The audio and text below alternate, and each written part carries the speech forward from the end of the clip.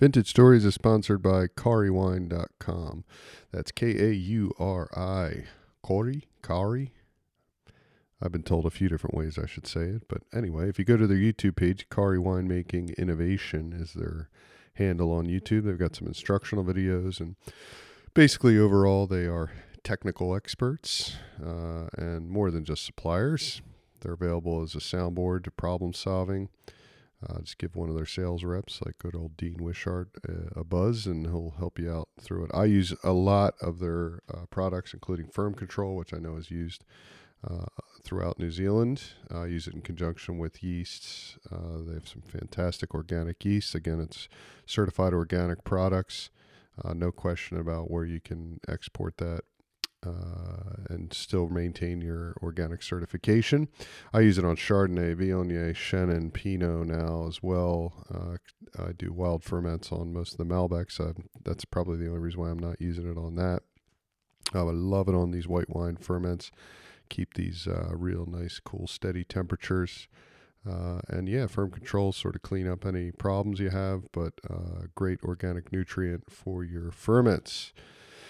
So check them out, KariWine.com, Kauri wine.com.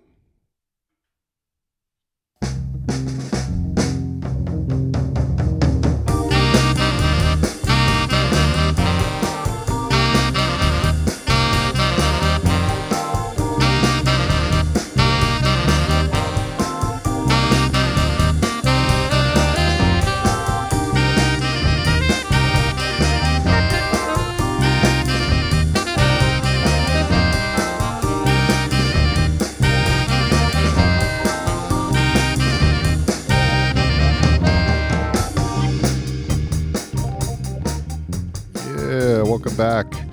Man, I feel like it's been so long since I did this. And it's been, 6 months or something. I don't know, maybe 7 months. But the funny part is I've got most of these recorded already. I just kind of have to keep you guys updated and release them every week. Do the intros and outros, and man, it's going to be such a cool season. It's going to be some shorter episodes in there, not this one with Jen Parr from Volley Wines, who I had the pleasure of talking to about a month ago when she was up in Hawke's Bay, and it really ties into stories, vintage stories. This is a really interesting story Jen has, and how she's ended up being the winemaker at arguably one of the top wines, wineries in the country. Certainly one of the most highly respected and highly rated wines by the press and media, but also, you talk to winemakers and viticulturists and things like that, and you go, damn, those Volley wines are good. But yeah, the rest of the season we have is tremendous, most of which will come out of the Organic Wine Festival that I went down to about a week and a half ago, and just blew my mind. I've been doing this podcast for years now, since 2011 or 12. I can't remember when I started. So yeah, 6-7 years, sort of changed around, sporadic interviews here and there. And a few years ago, I sort of revamped it all and refocused and really focused on New Zealand, and really take a look at what I was doing with this podcast. And I renamed it Vintage Stories because it really seemed to be all about the stories of these people that I'm talking to, and my curiosity, which led me to do this, and that there's so many interesting people and there's a lot of things that I want to learn. So it's sort of my way of crossing the line and talking to people that I normally wouldn't have a chance to talk to. And at this Organic Wine Festival, man, it was like, I don't know, it's like I found my tribe or something. I just talked to so many people. Every single person I reached out to agreed to do the podcast, which was amazing.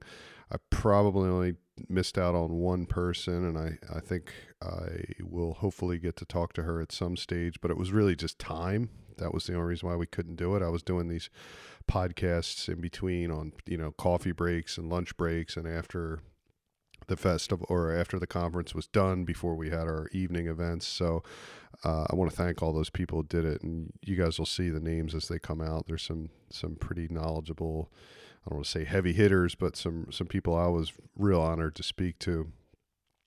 So That being said, I almost didn't want to advertise or something for this one. Certainly advertise my own wines. And then I had to think about that. And I thought, well, that'd be crazy. This Decibel Wines is actually what's paid for this whole thing. So I'll do a quick plug for that. If you go to decibelwines.com, use the podcast DB Podcast, you get 10% off your first order. A lot of our wines, speaking of organic, are in transition. A lot of the vineyards we're dealing with, and I'm speaking with BioGrow about doing our certification, which I hope we're in the works. But there's these big steps you got to take to do it. And but yeah, Decibel Wines, we have the Viognier, Sauvignon Blanc, Rosé, award-winning Pinot Noir, and always interesting and fun Giblet Gravels Malbec. So check those out. We got some new ones up there, like the Testify Giblet Gravels Red, Junta Pinot Gris. Some of the Junta wines are only available to the trade just because they sell out really quick. But if you shoot us an email, we might be able to find you one.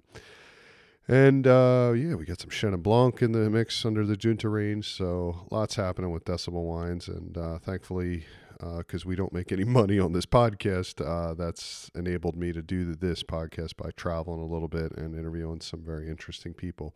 Starting with Jen Parr, who's got a great story. We're fellow Americans who ended up in New Zealand in very different manners, though we did sort of come to terms with some or come to meet at some familiar places, and it can be a small world when you get into the wine world. But it was great talking to her, and I hope you guys enjoy it.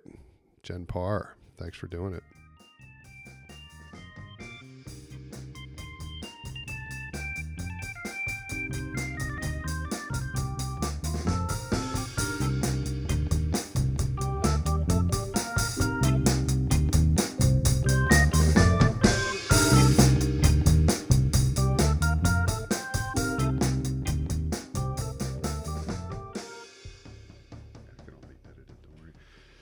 Sorry, you said Portland, Oregon you were born. Yes. So I was in Portland until I was about 18, and then went to California to go to university. Which school was that? I went to Stanford. Oh, cool. So it was kind of, a lot of people think because I grew up in Oregon, that was when I started my wine path, but it's actually quite a coincidence, even though I was only about 45 minutes away from, world-renowned wine growing. My family weren't big drinkers, well, at least not wine, so I didn't really discover wine until I went to California. Well, I think I'm guessing you're around the same age as me. It wasn't in our face as much, the wine industry now, like it wasn't in our face back then as much. Like I didn't even really drink California wine, and I grew up on the East Coast. Yeah. But it wasn't just in the ether as much as it is now, where it's like everybody knows so much about wine. True. When you travel around now, but I don't know, sort of 80s into the 90s, it wasn't like a thing all the time. If you were lucky enough to know somebody who was in it, then maybe you were. But I understand that. Yeah. That it wasn't necessarily around as much, And what was happening at Stanford when you were there? I don't know, the coming of age stuff, getting away from home, and I didn't really. Well, when I arrived at Stanford, I thought I wanted to become a lawyer, and then I quickly decided I didn't really want to do that, and then I thought I might want to be a politician. Oh, really? Me too. Yeah. Yeah, I was poli-sci. And the reason was I thought it was a good way to help people. Mm-hmm. And then I decided maybe I should be a teacher, but I wasn't sure that I had the patience for kids who didn't want to learn, and those are the ones that you probably needed to reach out to the most. So it's a calling. Sure. And I'm full of a family of teachers as well, so I thought it might be kind of interesting to break the mold. Yeah. So I didn't know what I wanted to do, but I enjoyed language and reading and writing and debating and speaking. So I just studied English language and literature. And Stanford, being known for its engineering and medical and law and nowadays sort of computer tech side of things. Yeah. That's kind of what I was getting at. Was it it was probably the beginning of the boom, not to try to date you too much. No, it was. And unbeknownst to many, they have this amazing liberal arts aspect in Stanford as well. And so I had exposure to some great professors. I mean, I think all around some of the smartest people in the world in that area there. So why not? Yeah, exactly. And would you had any, I would imagine you would have had the trickle down of sort of the, I don't know, hippie movement of the 60s and into the 70s of some of the smart people that came out of that. Exactly. We're still at Stanford then, Yeah. because it's that part of the country, Yeah, at Stanford or at Berkeley, just over the bay. So I just threw myself into to literature and language, and I'd taken Spanish since I was a child, so I incorporated that into my English literature major because you had to have a focus, and I thought about doing sort of Renaissance American literature, or I love Shakespeare, but because I'd taken all this Spanish language, I could focus on it was called Spanish American literature, which basically meant that I read a lot of realism mágico, and I studied for a term in Chile and nice. and that kind of thing. So, but I did end up going into the tech industry though. Oh, you did? Yeah. Well, wait a minute. Let's back up. Let's not get too fast. What do you have some favorite writers in there? I mean, are you the best? I think the best American novel isn't even from what some people call America, is 100 Years of Solitude. Yep, Gabriel Garcia Marquez. That was kind of the stuff that I was reading for my major. Yeah. But I really enjoyed Emerson and Thoreau. I actually really enjoyed Chaucer, Sure. Shakespeare. So Chaucer's hilarious. Kind of old classics. Yeah, Chaucer was great. He's really funny. And when you studied it and actually learned what he was actually saying and how witty it was and dark and everything else, it was You needed pretty cool. I imagine you had some good teachers, because it took a really good teacher for me to get Chaucer as well. Yeah. Yeah, because it can be a bit, it's in a whole nother language almost. It is. So you have to read through the lines a bit. And you just don't think when you're a kid or even that young that somebody so long ago was so witty and a bit dirty too. Oh, totally. They were all dirty. Yeah, it was. So I liked all those guys, and a lot of modern literature as well. Tony Rich and 20th century, because I was like always a big Steinbeck and sort of American, the big America writers. Yeah, it's big on Hemingway. Yeah, Hemingway is like so fun to read. But yeah, I know what you're saying. Yeah, Hemingway was, and more after I left. I read a lot of Hemingway. A Movable Feast is one of my favorite books. F. Scott Fitzgerald was one of my favorites. So what's the really, really A Call to Arms? Is that the one where he's like running the ambulance? And that's a tough read. Movable Feast, is that the one with the bull fighting and everything? Yeah, and it was about Paris basically. And when I kind of got into that when I That's so depressing. Reinvented too. myself. Yeah, he loves the woman and he can't have her. I mean, they're all kind of depressing. All those guys. He drank a lot, Yeah, they did. I think that's why I liked Hemingway, is because he liked wine. Sorry, I cut you off though. But that's all right. You were so post grad. Then you said you were. At Stanford, I didn't really know what I wanted to do, and they had this. It was called what was it? CPPC, the Career Planning and Placement Center, and this was before the internet, really. Only the rich kids, which there were plentiful at Stanford, but had their own computers. Sure. And Stanford was Mac orientated, which was unusual at the time because everybody else was on HP or whatever. Yep. So I did have my first exposure to Mac, but I didn't have an email address until I left university. So I would go to the Career Planning and Placement Center, and they would post job postings. So most of the people who were pre-med were already on their way to medical school, pre-law, they were, pre-business, all of that. Big headhunting area for investment banking. And in my day, because technology was still burgeoning, at least the .com side of it, a lot of people went into finance, probably to be able to pay off their student loans. To fund all that stuff. Yeah. So none of that appealed to me. So I would just go look at the things that were kind of different and interesting. And so a lot of them were kind of sales orientated. So one job I almost took, and it actually offered more money than the one I ended up taking, was for Quaker Oats, the oatmeal company. And it was being a business development, basically traveling around opening accounts for Quaker Oats. Yep. And then I found one that was founded by Stanford students. Most of them one was a humanities major, one was a philosophy major, one was a history major. The woman that ran the marketing department had studied English at Stanford like myself. So they were selling derivatives trading systems and risk management systems, which I didn't even know what that meant. Sounds exciting. Yeah. But I thought, wouldn't it be cool to get into a small company at kind of the starting time? That part sounds good. Yeah. So I I put in a you could submit your interview for pre-screening to see or your CV resume, we called it. Yes, resume. And to see if you fit the bill, that they'd even waste time interviewing you. And I didn't pass that.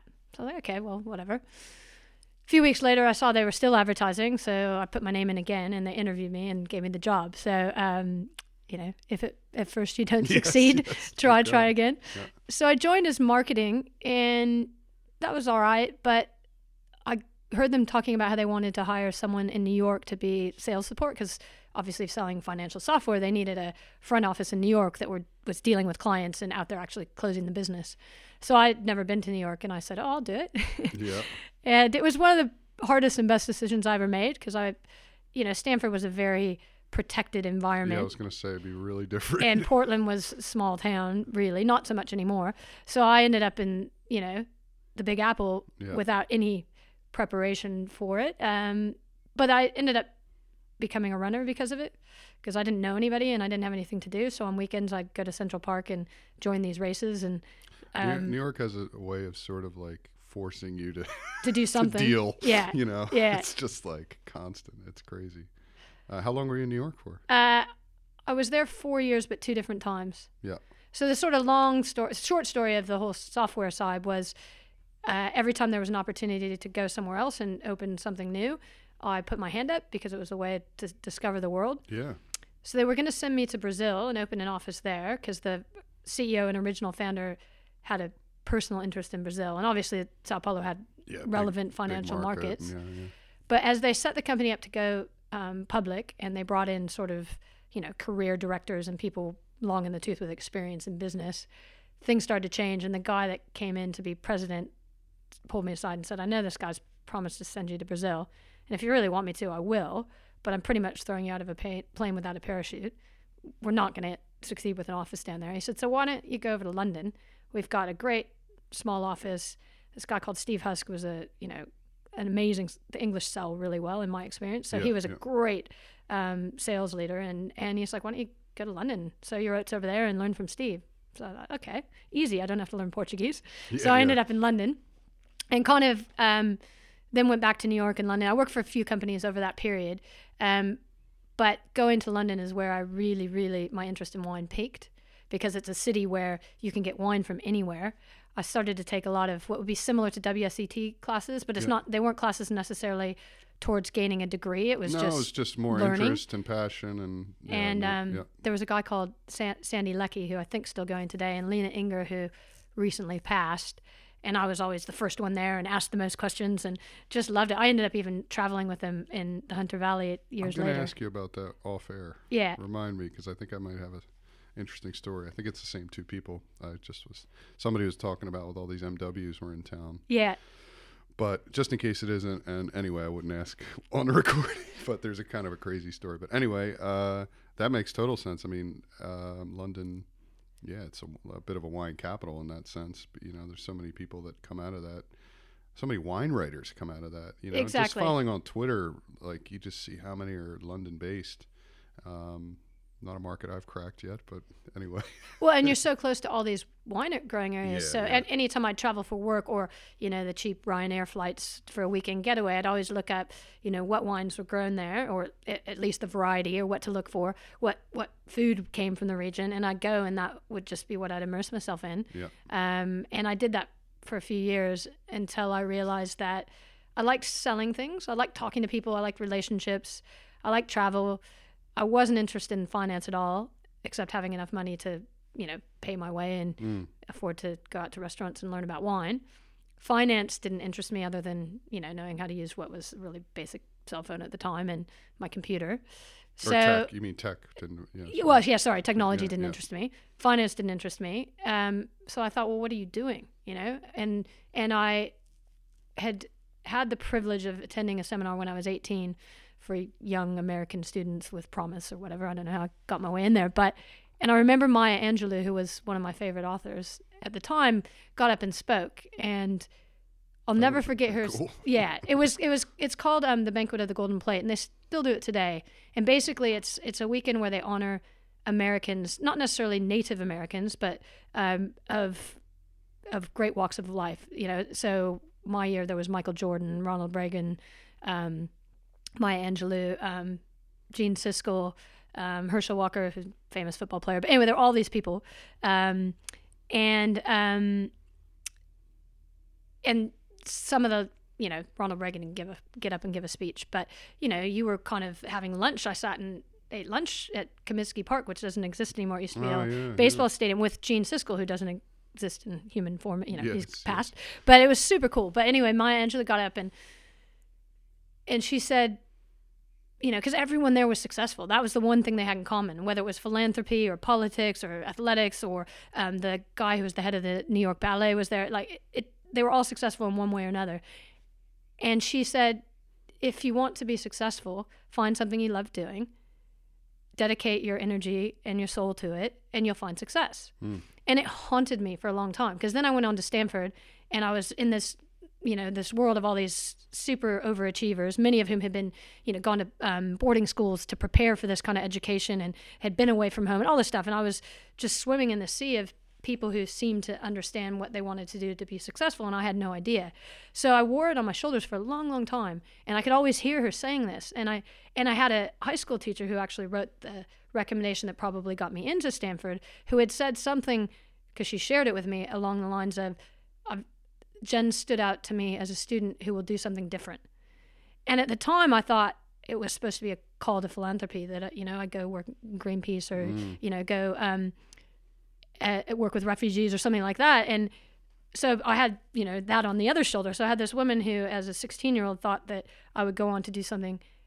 She actually said different, but I thought that makes a difference. And the two things are kind of the same but different. And then I had this woman saying, more or less, follow your heart and you'll find success. And they're two, they were just things that haunted me until I finally found it. They probably saw you weren't going to be the type of person who just would sit in a job and walk up the ladder or go up the ladder, that you were different, you were going to challenge people. And I can see that, having known you for 15 minutes. Well, I didn't see it for a long time until one day I thought I would, could hear Maya Angelou. I still see her, she was there right in front of me, and I don't have the greatest memory. And I thought, what, I owe it to myself to try and find a job that wakes me up before my alarm, that I'm excited about going to, that where I have an opportunity because of, the way I feel about my work and whatever it is, my calling, that I can influence other people and help them find happiness. And I said, this might be your last shot, because I was, pushing 30 at that stage. And I thought, well, what do you enjoy? And it was food, wine, and travel. So I thought, all right, well, I used to holiday in a part of the southwest of France, and I got to know the wine area a little bit. It's called Gaillac. And I'd met a family, and so I wrote to them and said, hey, I've got a place to stay. Can I come and work harvest with you? And they said, oh, yeah, we remember you. I visited there 7 or 8 times. In fact, I had my 30th birthday with a bunch of friends out at their winery. And so I quit my job, bought a lemon of a car that got me there, but that was about it, and set out to head to the southwest of France. 2 days before I left, I got an email saying, oh, we've just sold our vineyard, and it's now all going to be machine harvested, so there's nothing really for you to do for us. And I was just thinking, great, what am I going to do? Yeah. But I read further, and they said, and this is where fate intervened, they said, but we took the liberty of talking to our neighbor and friend who does some consulting for us, Patrice Lescaret, and he would be happy to have you, and he speaks great English, and if you're interested. So I wrote to Patrice. He said, yeah, show up. And that was the changing point, because he works in an area that's not very well known internationally, but he's a leader in biodynamics, my kind of natural wine. He's a character, and so I ended up going to work for him, and that opened up. By going to work, it meant picking grapes and eating a lot of cheese. But I'd hang out in the winery at the end of the day and wash buckets, and I just want to be involved with it. And so he introduced me to people. He introduced me to wines I wasn't familiar with. I mean, I credit him for me discovering natural wines, but they weren't marketed as such then. They were just what I view to be authentic wines. And I discovered Chenin. I discovered, some of my first great Burgundies. What were you guys making though? Most of it are ancient varietals. So there are things like Syrah, Brocal, Mozac, Muscadel. But he is a bit of a rabble rouser, and so he kind of would defy the AOC and also make wines that were vin de table, because he planted Petit Manson, he planted Petit Syrah, he planted all kinds of things. So that was considered just table wine because it doesn't have grapes but they were like unbelievably made. So yeah. I think that's probably, especially talking to friends or somms in America right now, the most interesting part of France is like all these people who are just saying like, well, these are great grapes, just because it's not, necessarily part of what's traditionally come out of that should be $100 a bottle. There's these village wines and things like that you're like, well, this is awesome and affordable and really interesting, and so it's pretty early in the game for you to be, doing that kind of stuff. That's great. And I think, it was a segue kind of to ending up in New Zealand, where we're not bound by those confines of tradition and regulation. So you can actually conceive of an idea or a grape you might want to try, and people say you're crazy, but you try it anyway, and then talking to the right guy, you prove them wrong. Yeah, exactly. So, but it was magic, and I was hooked. And so when I went into wine, I thought that I would go learn how wine was made so that I could sell it, because sales was my background. Yeah. And so I did harvests from that. First one was 2002, and then I did 3 in 2003 and 3 in 2004. And it was in 2004 when I came here to Hawke's Bay and worked for Doug Weiser. And I remember at the time I was planning to go back to New York and invest in a vineyard in on the island, Long Island, and open a wine bar in Brooklyn. And so that was my plan. And I remember Doug saying, well, I would offer you a full-time job, but you want to go do that? And I said, at the time, that's what I wanted.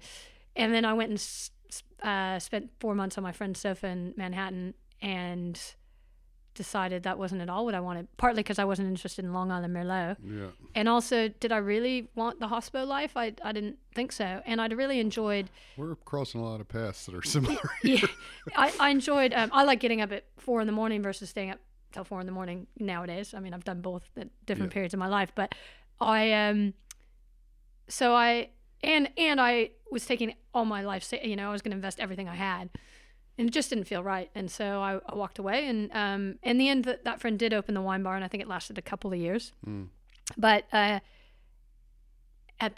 so then Doug died. So it was at the time that Doug died that I was doing this. It was October of 2004 that I was in New York pursuing this idea, and then it was by Christmas that I knew I didn't want to do it. So 2 things happened. One was I had applied for an internship in South Africa because I'd spent a lot of time when I was selling financial software in Johannesburg.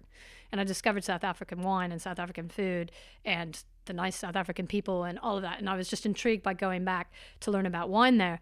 So I got a letter saying I'd been accepted as a student. So I was offered a internship there. And then Adrian Baker, who worked with Doug at Craigie Range, wrote back to me saying, I know it's not that glamorous to go back somewhere a second time, but if you don't have anything hooked up, it would be great to have someone who knew Doug come back this year, just for some continuity and moral support, I guess. And so I thought, well, that's fate intervening. I'm going to go to South Africa, and then I'll go back to Craigie. And by that time, I knew that I wanted to be a winemaker. So what are the harvest times for South Africa is sort of January through, similar to the Hunter, so January through March. Okay.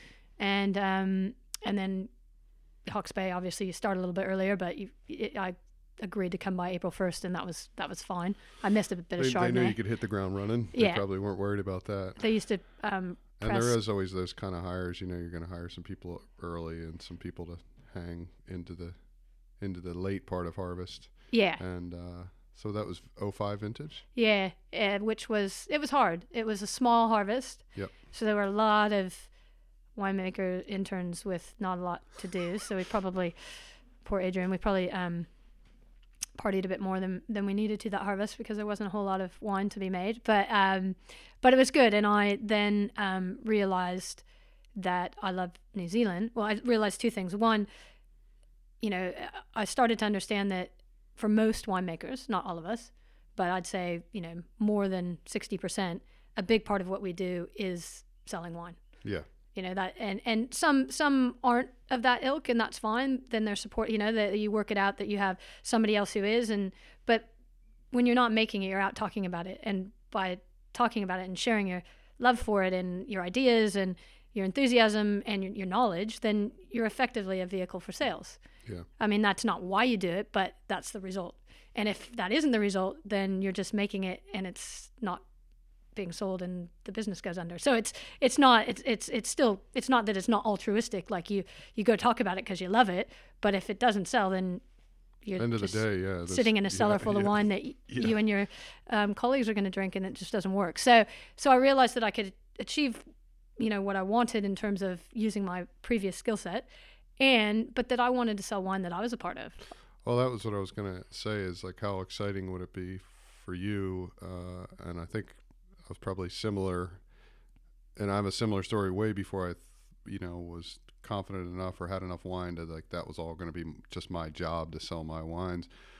I wanted to I thought, I'm going to go to a place where I love the wines and I'm going to feel so happy and different to be out in the market selling these wines too.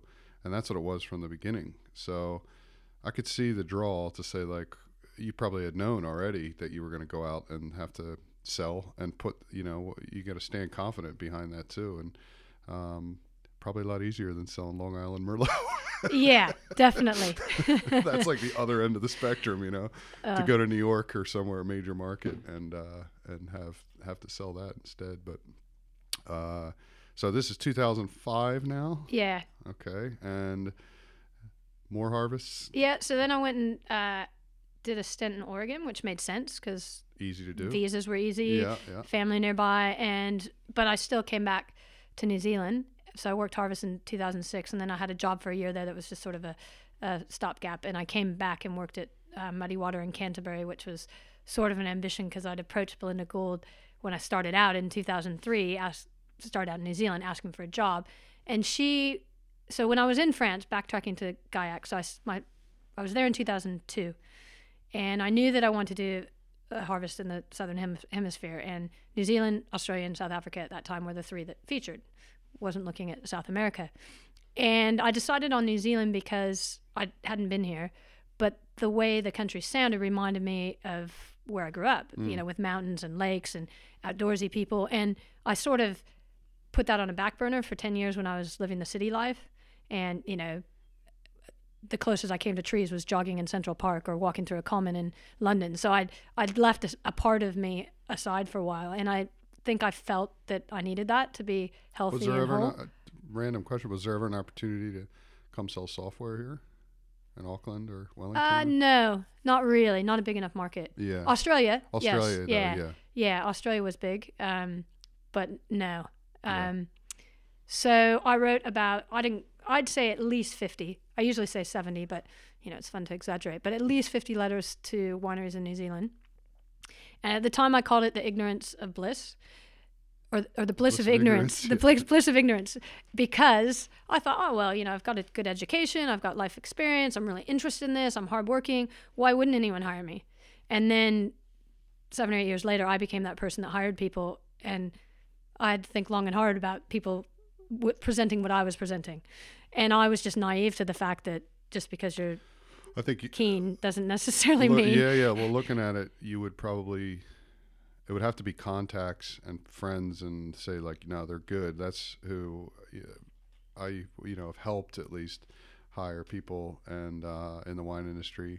And there's something to be said for getting if you want a fresh apple, get it off the tree, and somebody who's just like, go clean that, Yeah. And you're right there, while there's life experience, there could be baggage there too, and there could be, we've all had people that have been hired that have trying to tell you how to make your wines during harvest, and I haven't personally had that experience. I've worked with some winemakers working for bigger wineries, and they always get the fresh-faced young, or maybe half a dozen harvests under their belt, and then they want to be like, we should set up this trial and this and that, and this is the way we did it back in California or France or whatever it is, probably more France. Yeah.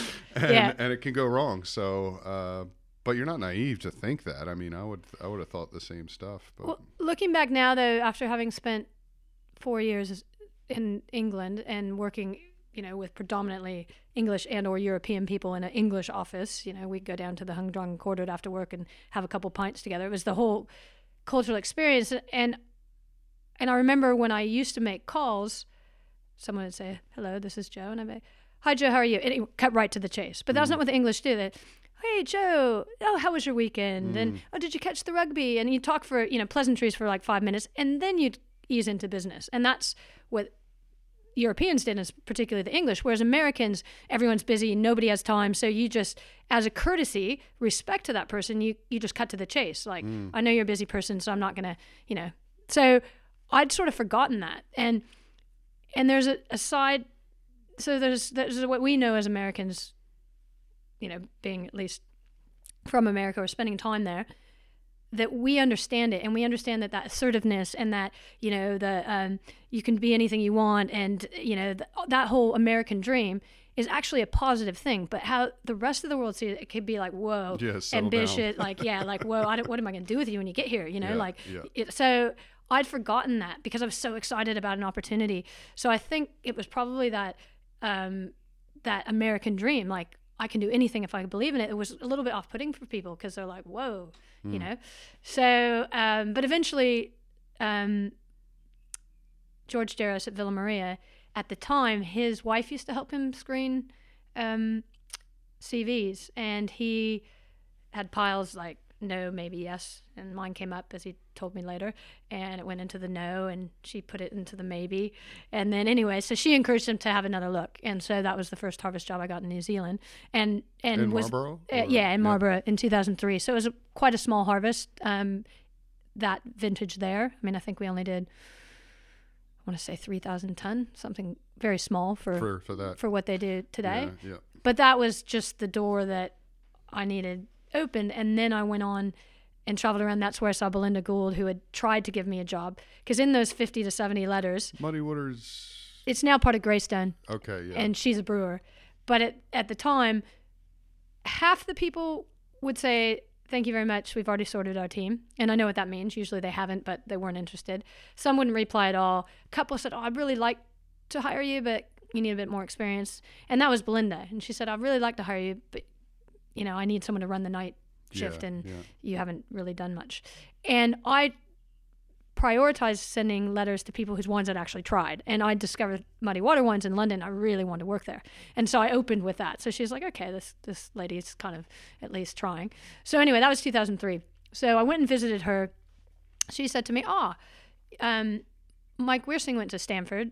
He lives just half hour away, do you want me to try and see if he has time for you to visit? So I went and saw Mike. And then she said to me, Helen Masters, because Helen used to work for Belinda in California. They worked at Sonoma-Cutrer together. And she said, Helen Masters is about your age. You should go stay with Helen. And I'm kind of going, well, is Helen okay with this? So she rings up Helen, because I said I was going up to Martinborough. And so Helen and Ben put me up for the night. And then Helen said, you're going up to Hawke's Bay. My brother-in-law makes wine at Craigie Range. Do you want me to call and see, and she rang. And they said, the in-laws are visiting, but we can put you on a mattress in front of the fire if you want to come for the night. So that's where I met Adrian, and I said, when do you guys, I went and visited, and I said, when do you guys look at applications? And he said, about now. And so anyway, I just needed that one opportunity, and then I kind of found my way, and then another door opened. And we'll go back to, I guarantee though, you were probably trying to get it, the whole time, what do I do next? So some of that, Americanism helped, I guess, because, But that you're right though, the Kiwi thing of like, oh no, just go this way and this is how you'll end up. And I can remember being astounded, and still am a bit, with like friends and coworkers who seemingly get these amazing jobs, and they just kind of cruise into them, and like I still haven't had that experience, and but I think it is, maybe it was me, I don't know what it is, but I think it is a little bit of that, it'll be all right, and we'll just try this place, and then if you're good, you go to the next place, and so a little combination of both, I guess. I think that's probably where the two cultures started to become more at one within me. And now I've always considered myself a Kiwi winemaker, because this is where I've worked. Yeah. People think I'm an American winemaker because originally I was American. I mean, I still have an American passport, but I consider myself, I have a New Zealand passport, and I intend to live here. I can't think of any reason why. I have a New Zealand husband. We love where we live. We love what New Zealand has to offer. I love being in the New Zealand wine industry. So for me, this is home. And I think that's when I started to recognize that. I think there are places in life and people in life that bring out the best in you, and there's not really anything you can do to control that. It's connections with people, and it's a feeling about a place. And for a lot of time, I was putting myself around people in places that were fine, but they weren't bringing out the best in me or helping me find that in myself. And then when I came to New Zealand, it was just natural. Yeah. It's like I felt safe. I felt healthy.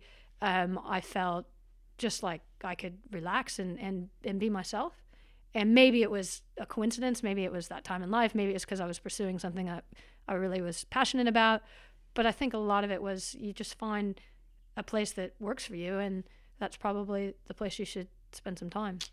I always feel quite good when I get off the plane and land back here. It's like outside of all the vivid colors and beautiful scenery and all that and great people, there's something about, I just feel much more relaxed and able to focus here, you know? So I can agree. But I think it's probably all those things too. Like you said, your experience leading up to that, and where you're at in life, and, the fortunes you've had or friends you've met along the way as well. But so what year are we up to now? We're up to 07 now? Yeah, 07. So, well, we could jump. So the tying back to Muddy Water, finally in 06, I emailed Belinda and I said, all right, this is all I've done since 2003. When you said I need to go get some experience, what do you reckon? She said, all right, you can come have a crack. And we became very good friends. And she was one of the, after Patrice, she was the next real mentor to inspire me, and to make me feel like I could do this, and not just maybe I could do this. It's like, no, you've got what it takes. You can do this. And so that was quite a formative harvest for me. And then I ended up, I was going to go back there in 2007, but then I ended up getting a assistant winemaking job at Olson's in Central Otago. And then that segues into where I am now. So Olson's, is that contract too? They used to do both. So they, in the end, kind of to pay the bills, they were doing more contract than they were their own brand. Yeah. But it was a combination, and then it sold and became Terra Sancta. So I stayed for the first 3 years, more or less, at Terra Sancta, it was exciting to launch a new brand and see things from a different perspective. I didn't realize that was that young of a brand. So that, what year was that? Like 2010 or? They bought the business in 2011. Okay. Yes, that's pretty new. Yeah, and then they did rebrand some ones, but so there were some ones from the 2011 vintage that went directly to their label, and from 2012 onwards, it was purely, start to finish their wines.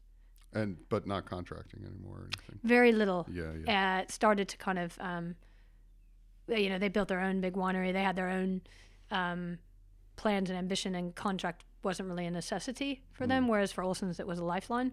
Yeah, definitely. So I don't know what the status is today, but I think very, very little of that anymore. Yeah. Just because it's not part of their focus. So were you making a lot of other people's wines then? Yeah, at the time I was. Most of them don't exist anymore. Yeah. A few of them I make again or didn't make for a little bit, and then relationships were maintained, and I'm still working with them. Before we get into Volley, I mean, one of the curious, not your reputation precedes you in that, we have some mutual friends, and I know you're cool and all that. But one of the reasons why I haven't really talked to anybody from Otago before, I don't think I've certainly talked to people who've worked there and all that, but somebody who's sort of embedded in the industry, and you say I have some maps in the room. I think I need an Otago map to really, get my head around Appalachians a bit more there. I mean, I've drank plenty of Otago wines. I've been to Queenstown half a dozen times and driven around and all that. But yeah, a little bit, it can be like a mystery to people in Hawke's Bay, and certainly people in other parts of the world, without a doubt, that there's a lot of money down there, kind of some seemingly millionaire's playground, and there's these rock star Pinots that come out of there, and really expensive wines, and then there's some stuff we never even get to taste or never get to hear of, and but there's a lot of history down there as well. And I don't know, I guess I'm looking what your experience is, what you've seen happen in this time, and then, sort of come into how you ended up at Volley as well, because you guys are doing vineyards from a few different appellations and things. If I had a Hawke's Bay winemaker sitting here, I would probably ask, like, what have you seen happen in the last 10 years? Because so much has happened since, I got here in, like, January of 2008. It's changed dramatically, particularly with the GFC and all that kind of stuff. So Big long question for you there, but yeah. Well, I think when I arrived on the scene in 2007, it was still the boom period. So from about 1999, more or less, to 2008, 70% of the plus or minus 2,000 hectares of grapes in Central Otago today were planted. So there was a lot happening, and it was when there was the arrival of more winemakers with experience or training in winemaking or degree or whatever. So that period was nuts. It was probably a bit frenetic, and the thing that tied it together was it's interesting when you say it's a rich person's playground, because certainly Queenstown is that, and there's areas in Queenstown I didn't even know existed where, Kim.com and all these people who have more money than most small banks. But the wine industry, with rare exception, really wasn't like that. Most of the wines that attracted me to Central Otago were, certainly maybe some people had to get outside investment, but it was people who wanted this lifestyle and wanted to go to like maybe one of the hardest places in the world to grow grapes and one of the most dramatic places to grow grapes. To be clear, it hasn't been my experience but I think there, I spent some time right next to, I used to help out with Desert Heart Wines. They brought them in, and I visited there in the middle of winter when they're pruning, and I just saw that lifestyle, and it really hit home for me to stay there for a few days, and I sort of, and I visited a few other wineries during the quiet time of year when, it's just really cold and their work's being done. And, that's a whole different kind of farming and all that. So I know what you're saying. But some of the perception, either, not only from the industry up here, but in the market might be, oh, well, this is some, gorgeous rolling hill, Central Otago Pinot, and sometimes the price reflects it as well. So, but sorry, interrupted you there. Yeah, I think that what in that frenetic period, which ended in 2008, most would say because of the global financial crisis. Some would say because most of the obvious good plantable land was sort of discovered with climate change. I think it's not all discovered. There's still progress, but the thing that tied all of that together was a community spirit that was started way back, in the early days when Grant, who I work with now, came back, and that's always been there. We're a small, 2,000 hectares is nothing. There's companies that own that in New Zealand. So it's always been about strength in numbers and about helping each other, about sharing ideas. And probably I'm the biggest cheerleader of half of my colleagues down there, constantly telling people to try these other wines, and it's we challenge each other. We don't all agree wholeheartedly on everything, but we respect that. And there's a lot of personality, but not usually a personality that overruns the room. There are quite a few people who are very memorable, but it's all based on respect. And I guess to a degree, it's that old adage, you're only as strong as your weakest link. And that's really been the cornerstone, I think, to Central Otago. So coming up to 2009, when that frenetic phase of planting stopped, and there was a bit of, some might say Darwin, there was a bit of washing out of people who were just, wealthy people who thought, oh, wouldn't it be great to have a vineyard? And they invested in it and then saw what it really meant.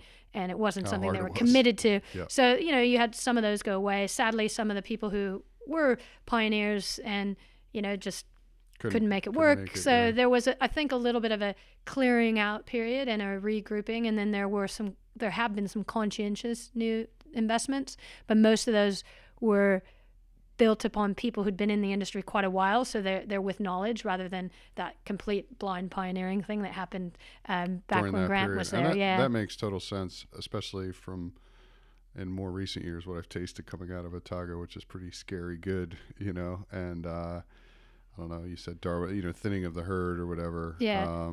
During that boom time, and I think that's happened everywhere as well. Like there's not just millionaires dropping in and thinking they can make money to making wine, that's changed a bit.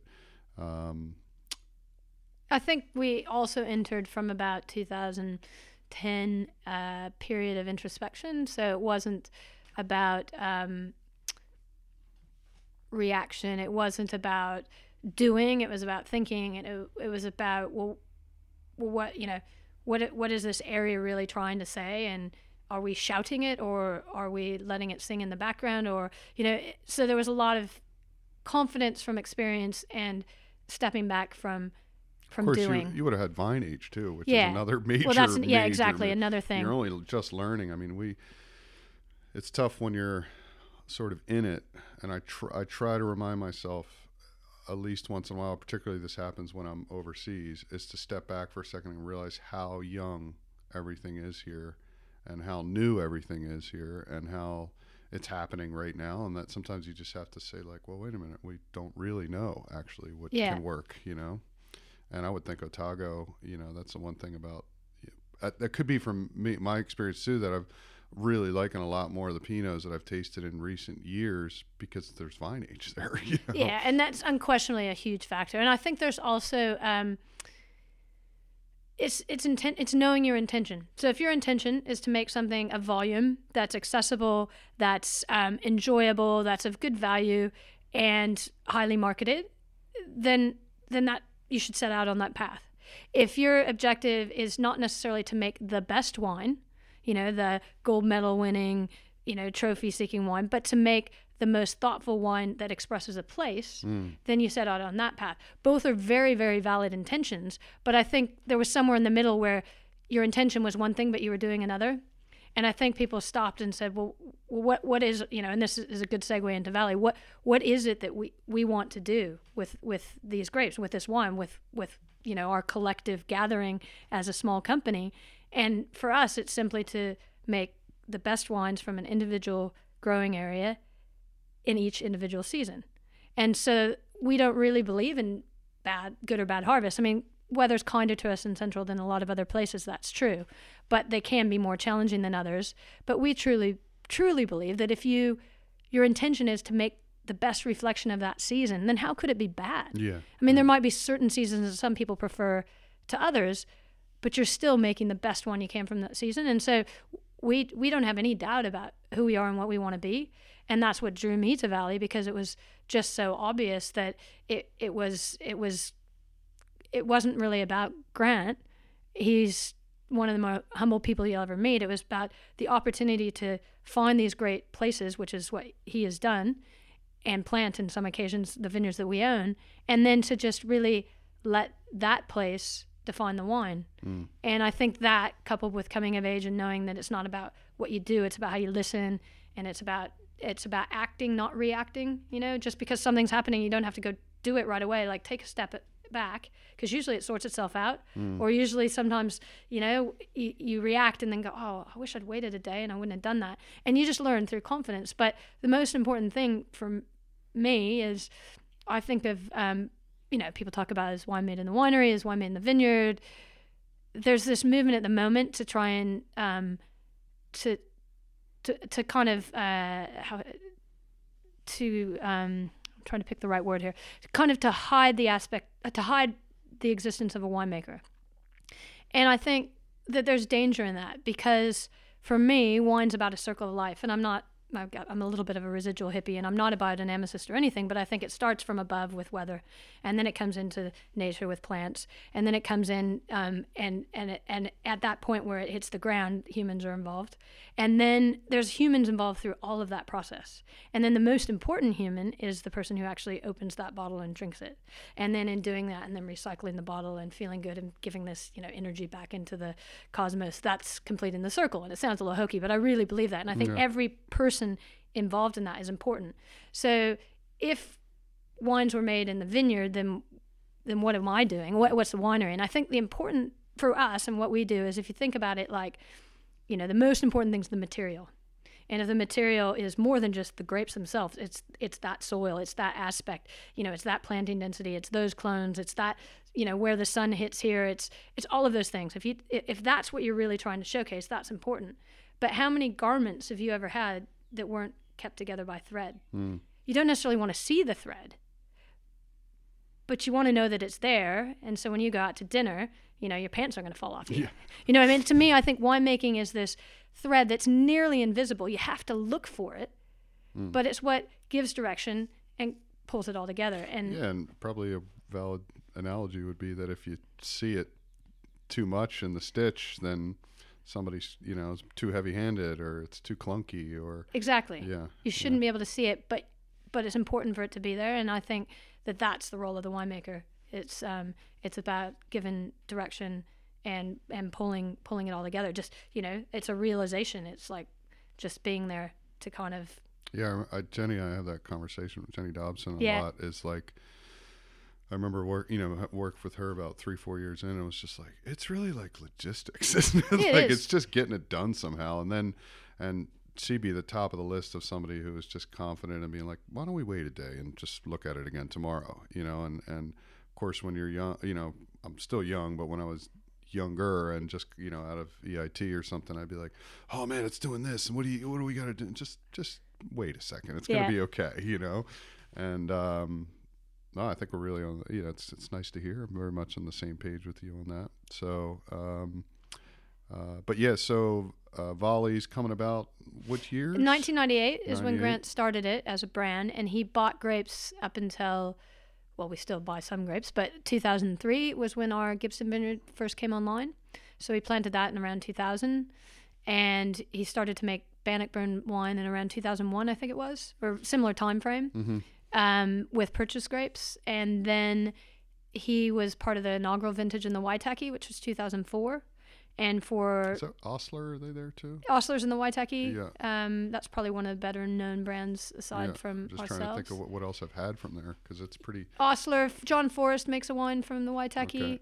Michelle Richardson was in the Waitaki in the early days. Craigie Range went to the Waitaki in the early days. There have been a lot of people who went, but the Waitaki is a very challenged climate, and the quality factor that people anticipated because of limestone soils has certainly held to be true, but it's very challenging to even break even, let alone try and make just a viable not enough business fruit on the vines. Yes, because flowering, the weather's very poor, so you get a very poor set in terms of number of bunches. And in a big year in the Waitaki, they might weigh 90 grams.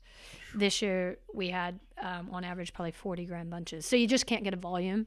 And proximity for us is quite easy because it's 2 hours away. They pick all day. It's cold at night. Cover it up. Yeah, well, that drive was it to us the next my morning. take on it, with just looking at a map, was like it's sort of desolate and secluded. But for people then sending it up to Canterbury or up to Marlborough, it's a lot further to go. And for a long time, everyone had day jobs, so the people farming there weren't grape farmers. They were farmers, or they were this or that. So there's now, and I think Grant has a lot to do with it, because he stayed in the Waitaki buying grapes from people who had nowhere else to sell them, making good wine from it, helping to build the knowledge that the Waitaki even exists. And now there is a breed of some people who are serious farmers, and that's their day job now, and it's exciting. And there's a little bit, even though there's only probably 60 hectares of grapes planted there today, some things went mothball after people realized in 2008 again that with all of those factors of volume and set and isolation, that it's got to be even almost more than love. Yeah. It's almost got to be like some crazy sort of crazy dedication. Going back, my ears perked up when you said something about bunch weight there. I'm definitely guilty of bringing Martinborough wines into other markets, because when I first discovered Martinborough, that's what made me move to New Zealand, was Martinborough Pinot. Even though I'm in Hawke's Bay, I don't say that too loud. But I often get asked, well, what's it like compared to Otago? So this is not only for the listener, but it's also for me as well. I tend to say, we get that southerly, and we have a pretty small crop in Martinborough. We have, darker tannins. We're also slightly probably warmer. We don't have the shift in temperature that Otago has. So a variety of factors in why the wines taste quite different from those two regions. That said, I've had some, Otago Pinots, and I don't know if this is a regional thing or again it's the winemaker, and that carefully stitched wine is that there are some more like I love the Bendigo, has always been, and maybe it is because is it more deep dark within your range? Darker, more sunlight, hot, a little bit warmer, thicker skins. That's but some people might also like some of your other Appalachian wines. So without painting this big broad stroke that I normally have to paint because I don't want to get too into Otago when I'm talking about selling my Martinborough Pinot. Yeah. What would you have to say about at least the appellations that you guys are working with all the time? Well, I think for Central Otago, it's the continental climate and that diurnal range. I mean, the soils are schist-based. There's differences in soils in terms of how they were formed, whether it was glaciers or river valleys, age of formation, all of that kind of stuff. So there's differences in soil, but at the end of the day, the bedrock is schist. And then the Waitaki, it's limestone. So the Waitaki is different to Central, certainly. But I think for the differences in Central Otago, really it's the only semi-continental climate in New Zealand. Yeah, and I do talk a bit about that. I said if you stand in Martinborough, you could watch the clouds pull back and forth off the Rimatakas, and it's a little more crazy weather, whereas maybe Otago, though it goes up and down in temperature, it's more predictable, is it? Or I don't know if it's that predictable, but it is. We don't get a lot of rain generally, and when sometimes we get rain at inconvenient times, but so we don't have a lot of disease pressure. I mean, it is, even though we have our challenges in the middle of it, it is a relatively kind climate to grow grapes, not to prune. Yeah, it was a revelation when I had never, been there, and I tasted a lot of wines there in 2010. I drove from Christchurch, and I always say this to people about Otago is you come over that pass, and my whole experience, even in the wine growing areas, is kind of cool climate rainforest, even though we're protected in Hawke's Bay and to an extent in Martinborough and these old river valleys, that I passed over there and I thought, oh shit, I'm in Colorado all of a sudden. Like the shrubbery, everything changed. It was like, this went from green lush to like, I feel like I'm in the Rockies or something already. It looked like really different. And that right away hit me as like, oh, okay, I'm starting to understand this now, And that all factors in as well. And I think the draw it has to certain people who are adventure seekers. Most of us ski or fish or mountain bike or mountaineer or go tramping or really take advantage of the nature opportunities that I've heard some are around us. Your wine trips experiences from some of the wine writers. Like, next thing you know, it was like going straight down a hill on a mountain bike. Or bungee jumping or, I mean, so it is the adventure capital of New Zealand. So there's a draw for the adventurous people, and that obviously translates into what they do with wine as well. But so there's so many things. It's like there's not one factor. But if you look at, I think that landscape makes it difficult to plant at with the agenda of volume. Yeah. So that obviously aids quality, but also because you can't have volume, that raises price. Everything's more expensive. It's more expensive to bottle. It's more expensive to get dry goods. It's more expensive. Sure. Everything. It's harder to get labor. Like it's more challenging being in that remote area. But then the one thing that you can cite that is different without any question is the climate. So what, typical crop tonnage per hectare for, I'll just say what is the range of Pinots you go? Well, for us, generally maximum 6 and minimum 1 if you count the Waitaki. Yeah, sure. Gibston tends to be around 4. As the vines have gotten older, we've had a couple of vintages where they've topped 5, and those were very good vintages. In fact, probably they're the healthiest and most balanced. They held it well. Yeah. Bendigo and Bannockburn, we tend to crop down to 6. I mean, we don't go above 6 tons a hectare. Years like this year that just passed, we're under that. I think Bendigo was 5. So they range, but we manage crop a bit as well. A bit. Yeah. And then I think people getting older vines, and depending on where you farm, I think you'll find things that are producing top shelf wines at 7 or 8 as well. Yeah. If they're in the right place with the right vines or right vine age. So yeah, but I think the more important thing is that we do manage crop and we ensure that there's balance in every season, and sometimes that balance might mean slightly higher, which is great because then we have more wine to make. Sometimes it will be lower, but we'll still go and thin and take off shoulders and do what we need to do to make the highest quality, even if it means at 3 ton a hectare that's pretty tricky to. And again, taking sort of Waitaki or somewhere else like that out of there, would you say what's told me is the bunch structure is slightly bigger in Otago than it would be in Martinborough? or would you? I think that's really sub-regional. So Gibston Yeah. is cooler and later ripening, so that's why you get slightly thinner skins, very beautiful fine tannin.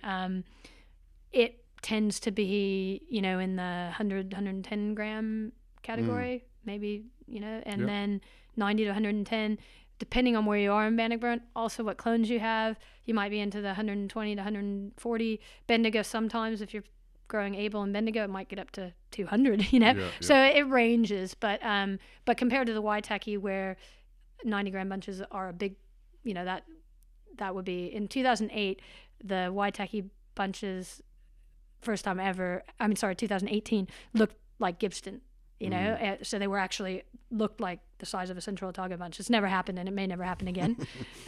So that also has a volume play, but there's just so many different Yeah, there's a lot clones, of different factors. there's a Yeah, lot of sure. factors. Yeah, I but understand. I'd say It's bigger, too. So there's all these little appellations, Yeah. spread out. Bigger in the sense like Martinborough's one little tiny region with this sort of side Tamuna Road region, but overall climate relatively similar. I mean, they might get hit with frost more on Tamuna Road, but you're kind of talking about the same climate where you're, how far apart are these appellations that you're talking about? anywhere from 20 kilometers to 60, and then from, say, Cromwell, which is sort of the heart of, well, maybe not the heart as far as aesthetically, although it is getting, anyway, it's sort of the hub of Central Otago, to the Waitaki is a couple of hours. Yeah. But what I think is really exciting now, and this is kind of, I think there's still a little bit of lack of clarity about, either between wine writers or between ourselves, as to the relevance today of subregions and how, someone over on the other side of the world, they just know Central Otago. So whether it's Alexander or Gibston or Wanaka or Bendigo or Bannockburn, et cetera, like that's not even what they're thinking of at this time. It's hard, yeah. And is it time to really focus on that? And for us, I think it is, and certainly for Valley it is, because that's what we do. But what's exciting to me, because I do a little consulting for other people, so if or sometimes we might make some wine from another vineyard in Gibston, is that within Gibston, which as a subregion has some common characteristics, but there are little sites and areas that are well different to each other. Same thing in Bendigo. If you're making it up on the upper terraces or on the flats or the western facing, same with Bannockburn. I mean, you've got the Cairnmuir side, which has sandy soils, compared to the side with the sluice. I mean, it's just there. Even within the subregions, there are these differences that you can't even. I mean, you could say Bannockburn is this, but then there's Bannockburn's also this, and this part of Bannockburn is this. So it's really exciting because it's not just about one growing area. It's understanding site. So there's subregion, which I think we get, and we get its relevance, but then within subregions now there's site. And even in the Waitaki, we work with most years 3 different vineyards from 3 different areas. One's more river gravels with limestone. Then you've got sort of glacial wash with limestone. And it's amazing how you can see, put 3 barrels blind and don't say which part it came from, and there's a dramatic difference. So I think that's becoming exciting, and it's not like it hasn't been done in other parts of the world. Yeah. But we're actually having the vine age and the experience and enough vineyards and enough experience working with different vineyards within a subregion to actually see it, and it's really exciting. It's a really tough question, the whole marketing thing and going into wine writers. I'm like at a not an existential moment, but I'm at a moment now where I'm like, what is it? You want to submit to wine writers, you want to get a nice review, but I don't know how much. There's so much out there. People aren't reading magazines as much anymore. But I did have a great experience, which pulled it all together for me in Volley, was that great write-up that Jeff Kelly did it was about a year and a half ago, and he literally went through all the wines and a little bit of the story about Grant, and so that's like, to me, the best case scenario. Unfortunately, I don't know how many people read that, Yeah. and that, except for really, really passionate people about wine and even other producers and stuff. And there might be some truth that the message is a little easier for somebody to take in, and it's just Otago or whatever, particularly when you're on the other side of the world and you have to show them where New Zealand is. Yeah.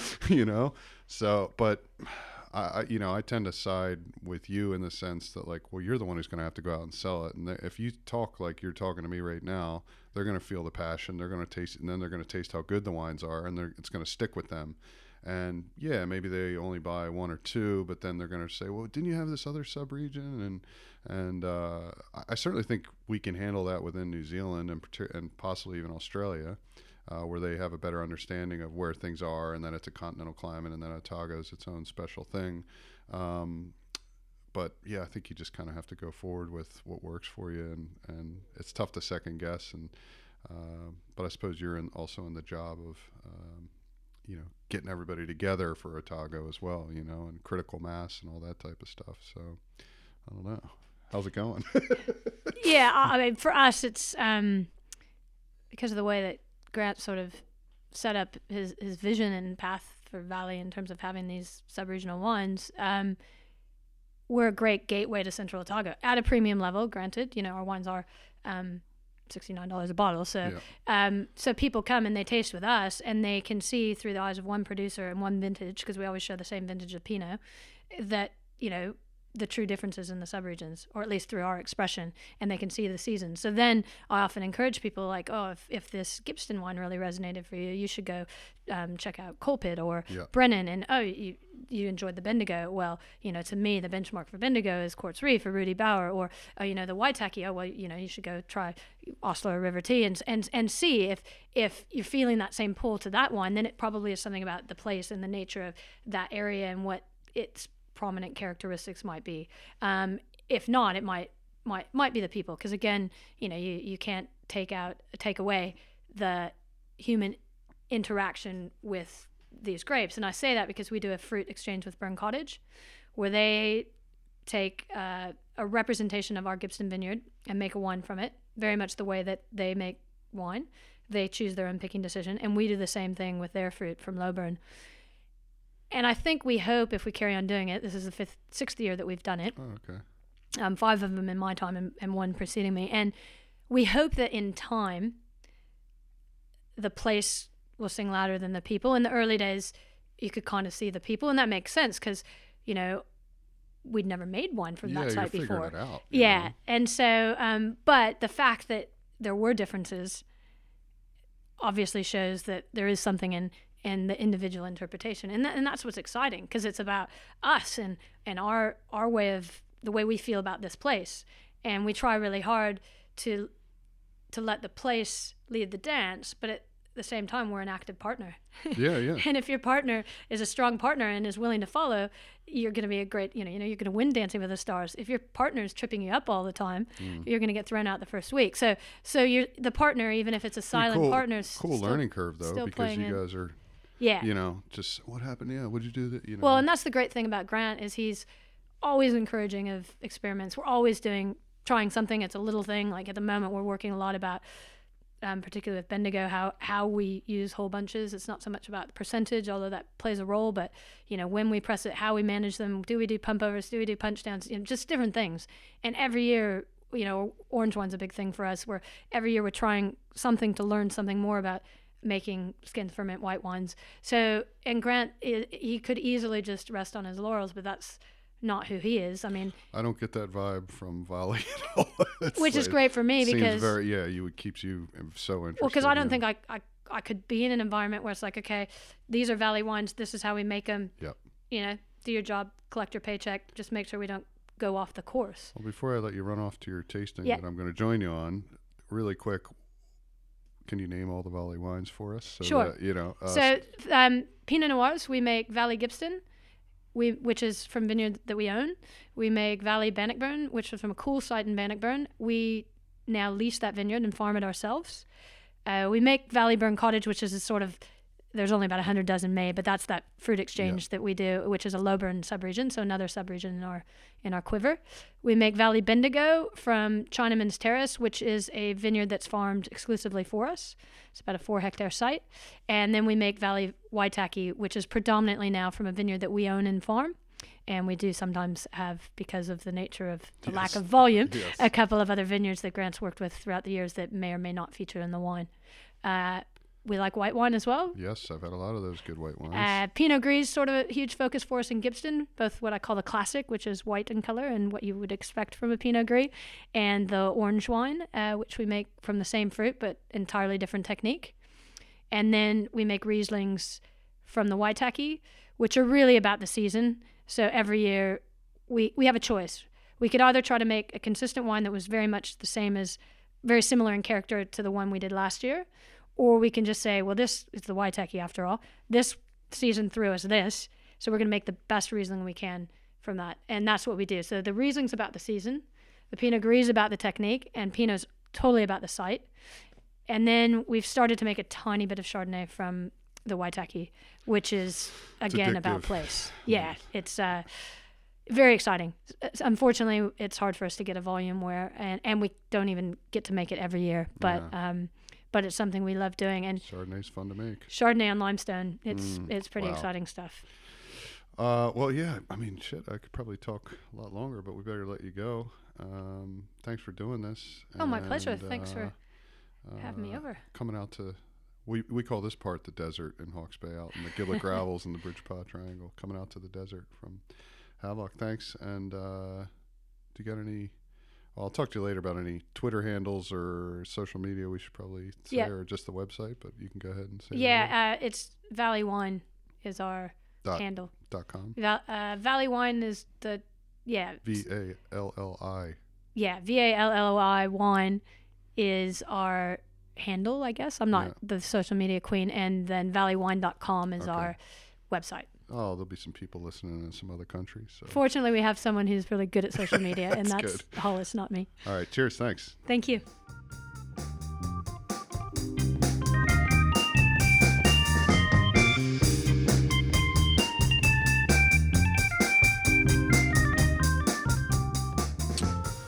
Well, that was too easy. One of the easier interviews for you. Those of you guys who listen to the show, sometimes, we got to ask a lot of questions and I got to pull and pry. And Jen was just really easy to talk to, had a great story, and did most of the work, which was great.